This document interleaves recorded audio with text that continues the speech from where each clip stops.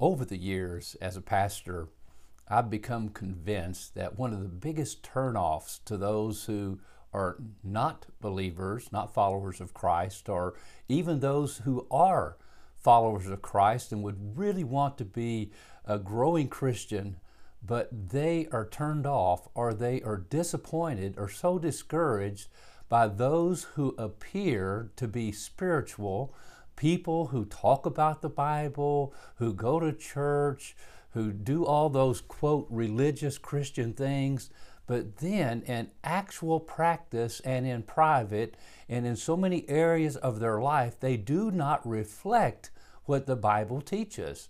Now, sometimes we call those people hypocrites because they do not live out what they profess to be.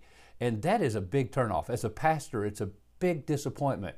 And I have seen those people who come across as spiritual because they do those, quote, spiritual things in as far as reading the Bible, knowing the Bible, talking the Bible, but they don't live it out in their lives. Well, that's what James is talking about in this passage, James chapter 1. He's talking about not being deceived as we grow into spiritual maturity, thinking we're spiritual when we're not.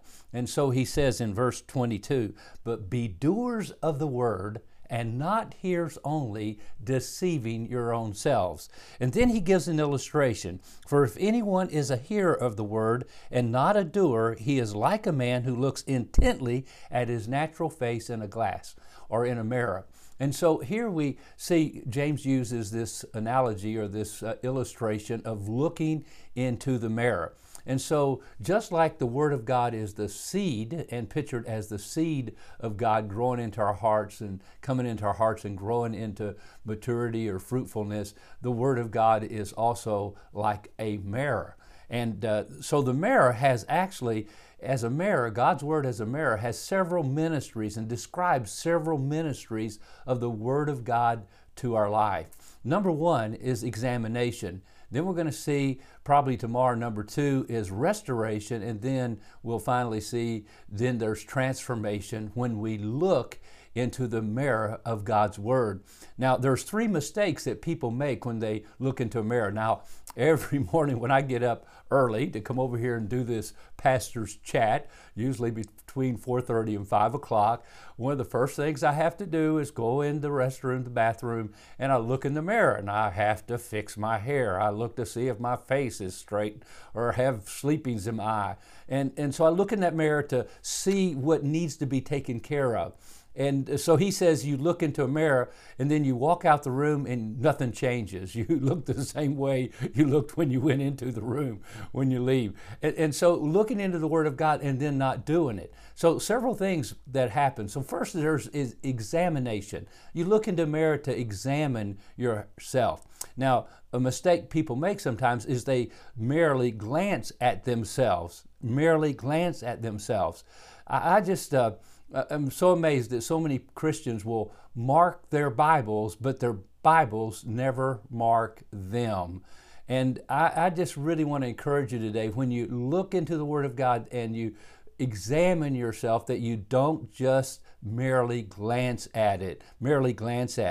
Many sincere believers read a chapter of the Bible each day, but it's only a religious experience and exercise, and they fail to profit from it personally. So God help us not to read the Bible carelessly or thoughtlessly. The second mistake is they forget what they see. If they were looking deeply in their hearts, they would see what would be unforgettable.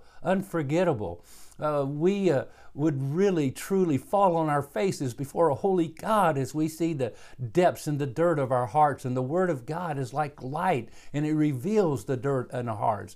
If we walk in the light as He's in the light, we have fellowship one with another. And the blood of Jesus Christ cleanses us from all sin, because as we come into that light, it reveals even more darkness, more sin in our lives that we need to confess. Then mistake number three, we'll finish, is they fail to obey what the Word of God is telling them to do.